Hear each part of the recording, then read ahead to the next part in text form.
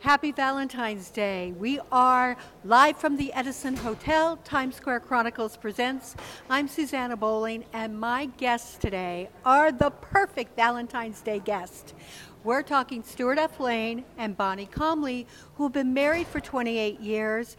They run and created Broadway HD. They've done 45 Broadway shows, 50 movies. Stewart's done 7 books? Yeah. 7 books. On them. They've been married for 28 years. You're talking love and Broadway iconic celebrities. I'm so happy to have you. You also own the Palace Hotel. Or the Palace Theater. What is happening with that right now? Oh, the Palace Theater is going through some major transformations over the decades that I've owned it. I mean, this is actually the second time it's gone through a major development.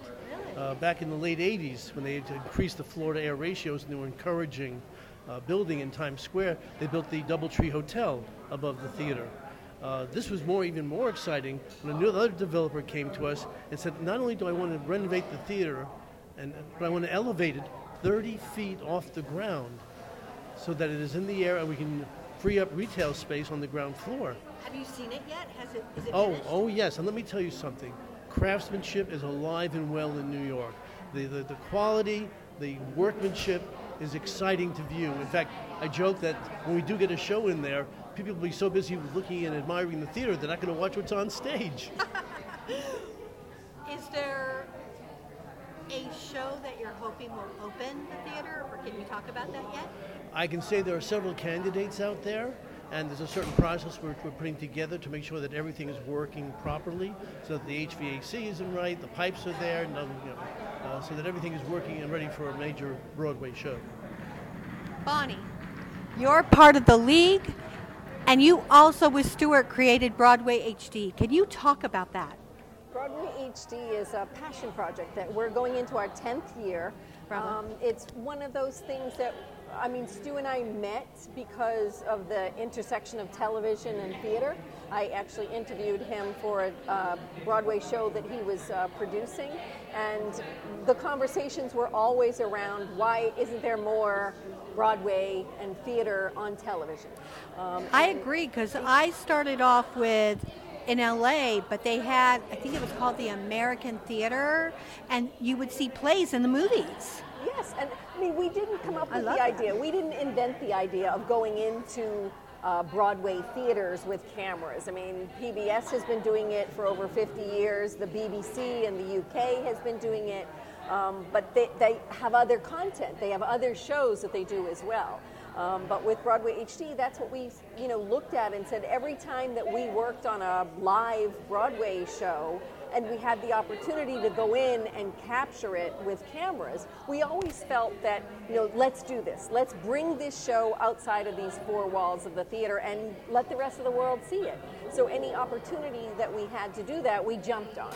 So the first one that Stu was involved with was in 1992 when he did Will Rogers Follies at the Palace Theater with Japan's satellite broadcast. Okay.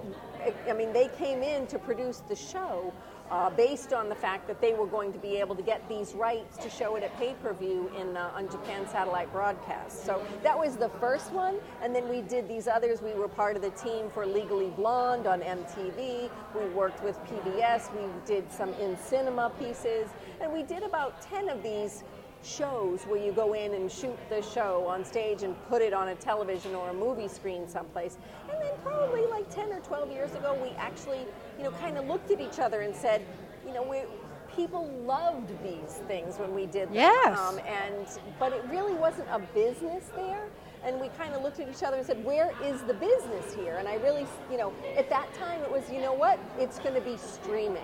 So we started putting together the technology platform to be able to show these things. And what we did was we launched when we had 100 titles, which was just about 10 years ago. And Wait, you launched with 100 titles? We launched with 100 titles. I love that. Yep. Well, we really wanted it, and it still is really a destination. So what I think the legacy that Broadway HD will leave is that it is the destination if you want to watch theater on a screen. And I think that's what we did, is we aggregated all this content into one place for theater lovers. I'll say we have over 350 shows on our website currently. Musicals, Shakespeare, Arthur Miller, Broadway's hits, Memphis, we've got Kinky Boots. I mean, it's amazing. 42nd Street. Oh, a beautiful production, 42nd. I was there for that launch. Yes, right. Oh, and Mark was the director. Yeah. So Mark Bramble, who wrote the original book to the musical, directed that production. Really caught the spirit of the original Gower Champion production. So it was amazing that we were able to catch it. It was also, if I might add, 50 years after I'd worked with Mark, and we had done the grand tour together back in 1979. Wow. I actually came to New York with that show because Wanda Richard and Karen Prunznick were good friends of mine. Oh, so that's when I came first to New York, actually. Oh, super.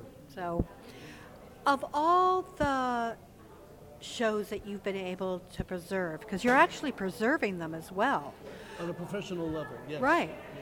Of all the shows that you've preserved, which is the one that's dearest to your heart?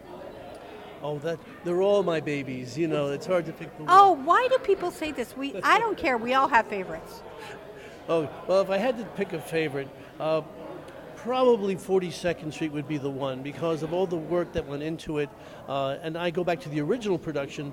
That was a year, I believe New York and Broadway were coming back. Yeah. And we actually had 3 major musicals that were making an impact on the industry. One of them was mine, Woman of the Year, one of my early shows I produced. The other was Sophisticated Ladies, the Duke Ellington musical. And the third one was 42nd Street, which really captured a live theater sense of what was essentially a Busby Berkeley movie source. And it could be done on stage and done creatively. Very clever show. What's so brilliant about this production is that you get to see the feet. So if you wanted to know how the feet dance, I love that part of it. Come and meet those dancing feet. Bonnie, what is your favorite? I think I'll go with She Loves Me, which was when Broadway HD was first launching. We really thought that the live stream part was going to be leading the business. And what we found out, we made the Guinness World Record with She Loves Me as the first live stream of a Broadway show. Wow. Roundabout. It was great. I mean, we had like 84 different countries watching at that time live, which was amazing because we really didn't know if there was a global interest at that time. So I think that was one of the aha moments for us, was like, wow, all these people are interested in this content and these types of shows. So that, and the cast was Jane Krakowski. She loves me. It was Laura Benanti and Zachary Levi. Right. And I think that She Loves Me. And wait, you also had Arped. Who played Arped? Because he's gone on to do a lot of stuff since then. Gavin Creel? No, it's not Gavin. It's he's got red hair. He was we'll young. figure that one I'll out. figure it out. But he get all the cast. Yeah. He literally has gone on to so much other things. All right. So see, I'm gonna now I'm being called out on my ignorance. No, it's my fault. I bring it up and I don't remember his name. But the other thing I think why I picked She Loves Me was two things. One was there was a scene with ice cream when Laura Benanti is so depressed. That she's just sitting, eating ice cream in her pajamas. And during the live stream, she always just ate her ice cream every time we were near that show. And the live stream, she dropped the ice cream on her pajamas, which was one of those things about live television. But what she did, because she's a pro, any depressed person, no, she ate it. So she scooped the ice cream off of her pajamas with her spoon and ate it, which was brilliant. It was just, and then afterwards when we were looking at it, that we had another show that we shot, and we said, should we replace that? And everybody said no, because it was so perfect. It only happened that one time. So that was one of the other things that was so special about that show. And then the other thing, I think the real business part of it, is that was a 40 or 50-year-old show that really wasn't very popular. Really? And since we did the capture, that show has been licensed and done over and over and over in regional theaters. Wow. So it really gave a show that was worthy, but just sort of was not one that everybody went to so quickly. See, I knew it so much another because life. of Barbara Cook, and then I did like several productions of that show actually. But my favorite show that I think you guys did is Indecent. Oh, yes, that was... beautifully done and important. That's that balance of having a successful show financially and artistically, and that was a very important show to really capture. I think it's an incredibly important show. I mean, I'm so sorry that Harmony closed because I think that show was important.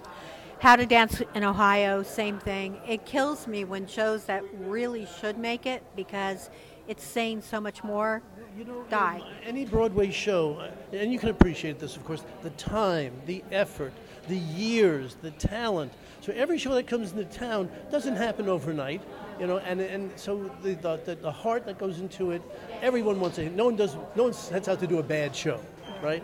So when it gets to Broadway, it's a certain level of professionalism, both set design, the choreography, the music, has all been geared for the best. And I agree with you. I don't know why those shows have had to close so early. I liked both. I mean, they were, when I put up my list for the best shows of the year, they were both on it. Because I think they're important. I love the music. I love the fact that we had 7 disabled children that were brilliant. Oh my God, they were so good. Tough business. What, since we're on Valentine's Day, what is your most romantic musical? What musical do you go to for romance? That was produced on stage? Or? No, that is just it just sets your heart afire.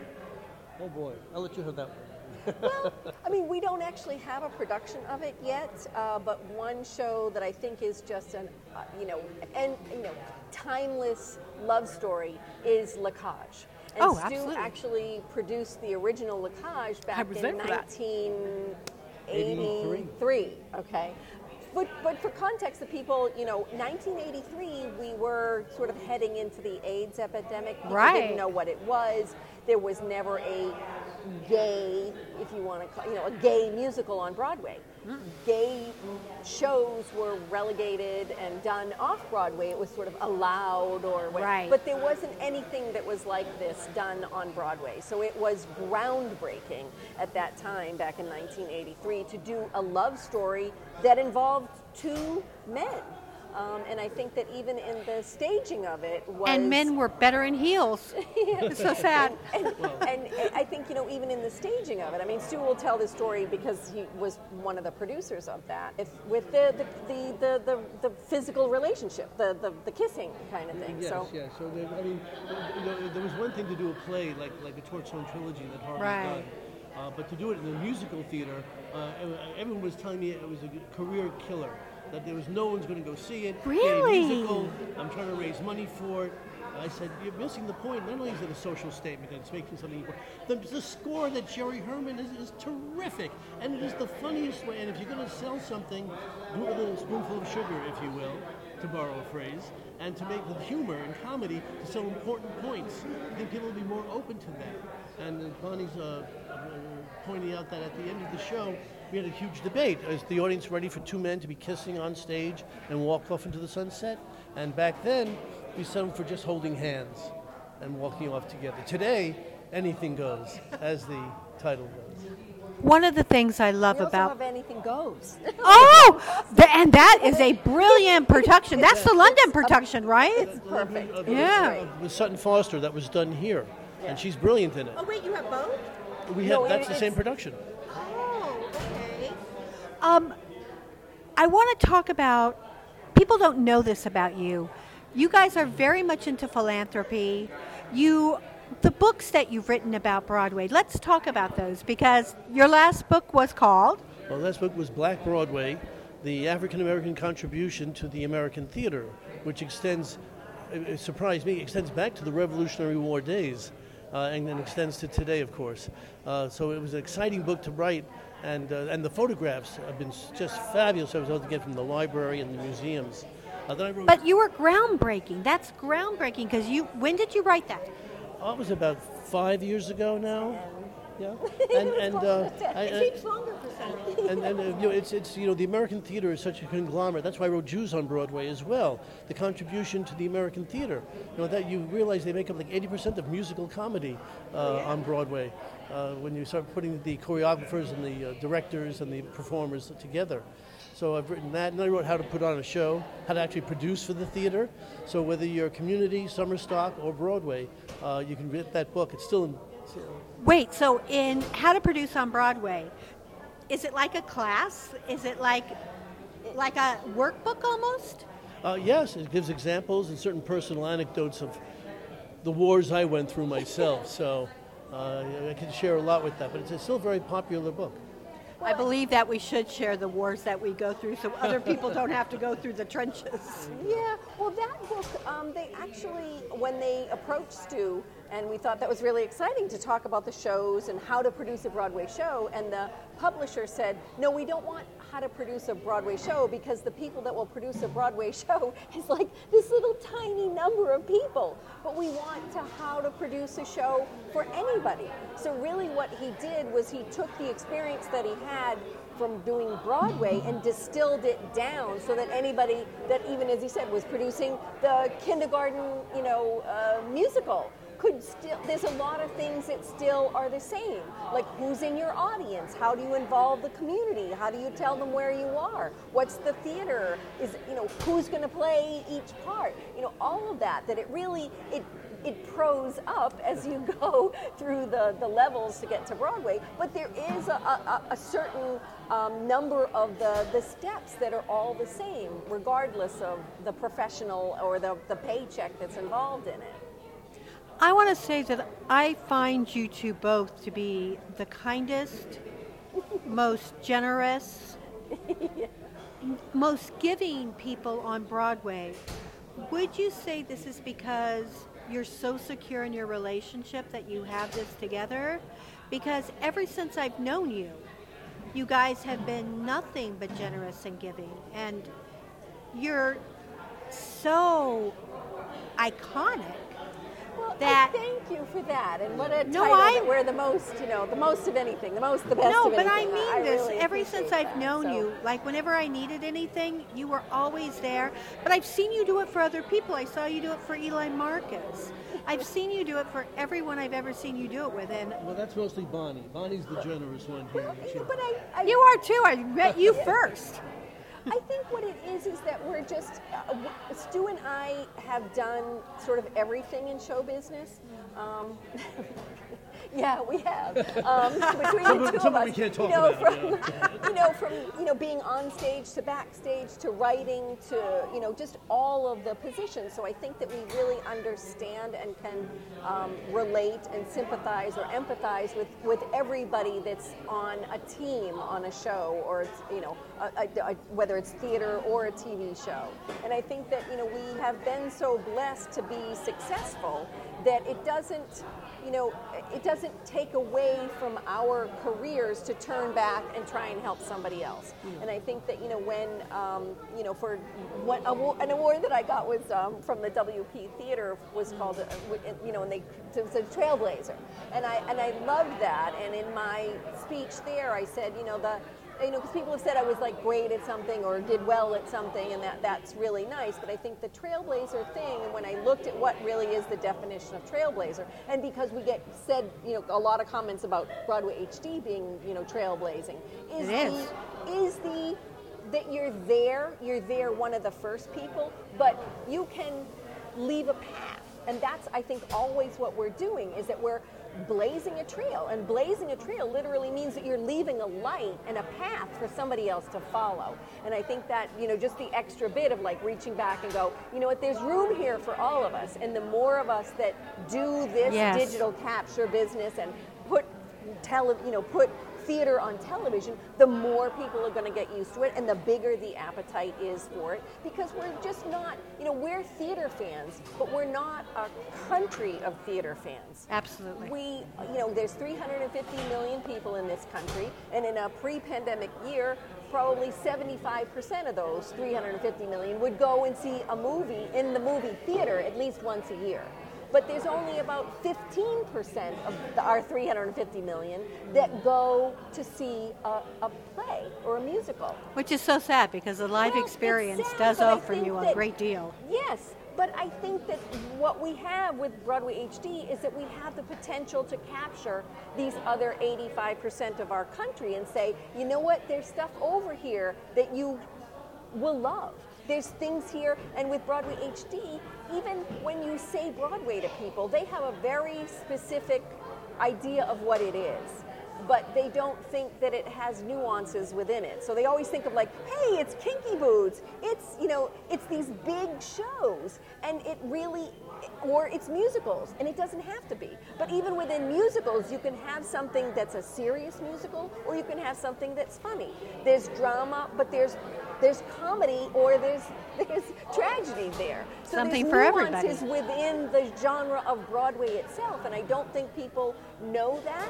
And Broadway HD is the perfect way to experiment with this art form, is to say, oh, well, really, I'm a Stephen Sondheim fan, or I really like Stephen Schwartz, or I like Andrew Lloyd Webber, or I only like plays, I don't want to see musicals. And it gives you, the more experience that you have interacting with a show, whether it's a digital piece or it's in person, the more you become knowledgeable, educated consumer, and the more you're going to figure out how to buy the tickets for the shows that you like Andrew Lloyd Webber. So when is his next show coming? So it's really about getting people accustomed to this as an art form and how to consume it. We also deal in an industry that's very generous with its talent.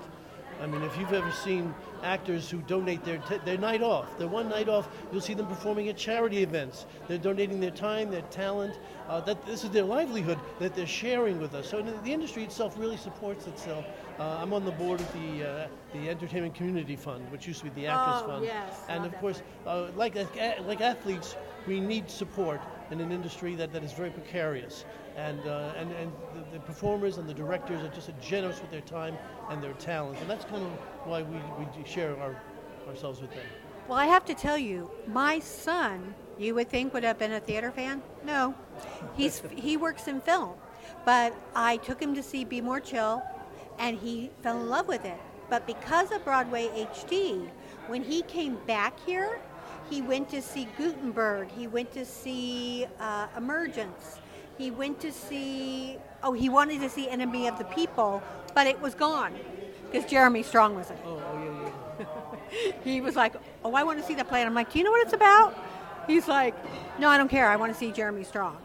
And I love the fact that because of what you do, you're bringing in new generations of people that thought it was standoffish. That's why, I wanted to do the live podcast thing, because I think that in being real and having flaws, you demystify something that people think is behind doors. Well, it's an art form that was created for a certain segment of the population, right? Broadway falls into the same category as ballet, as opera, as dance. It really was meant for the elite. It was really high art and culture. It was meant for the people that, one, had the time to go, two, had the money to go, and three, had the background to understand what the story could have been.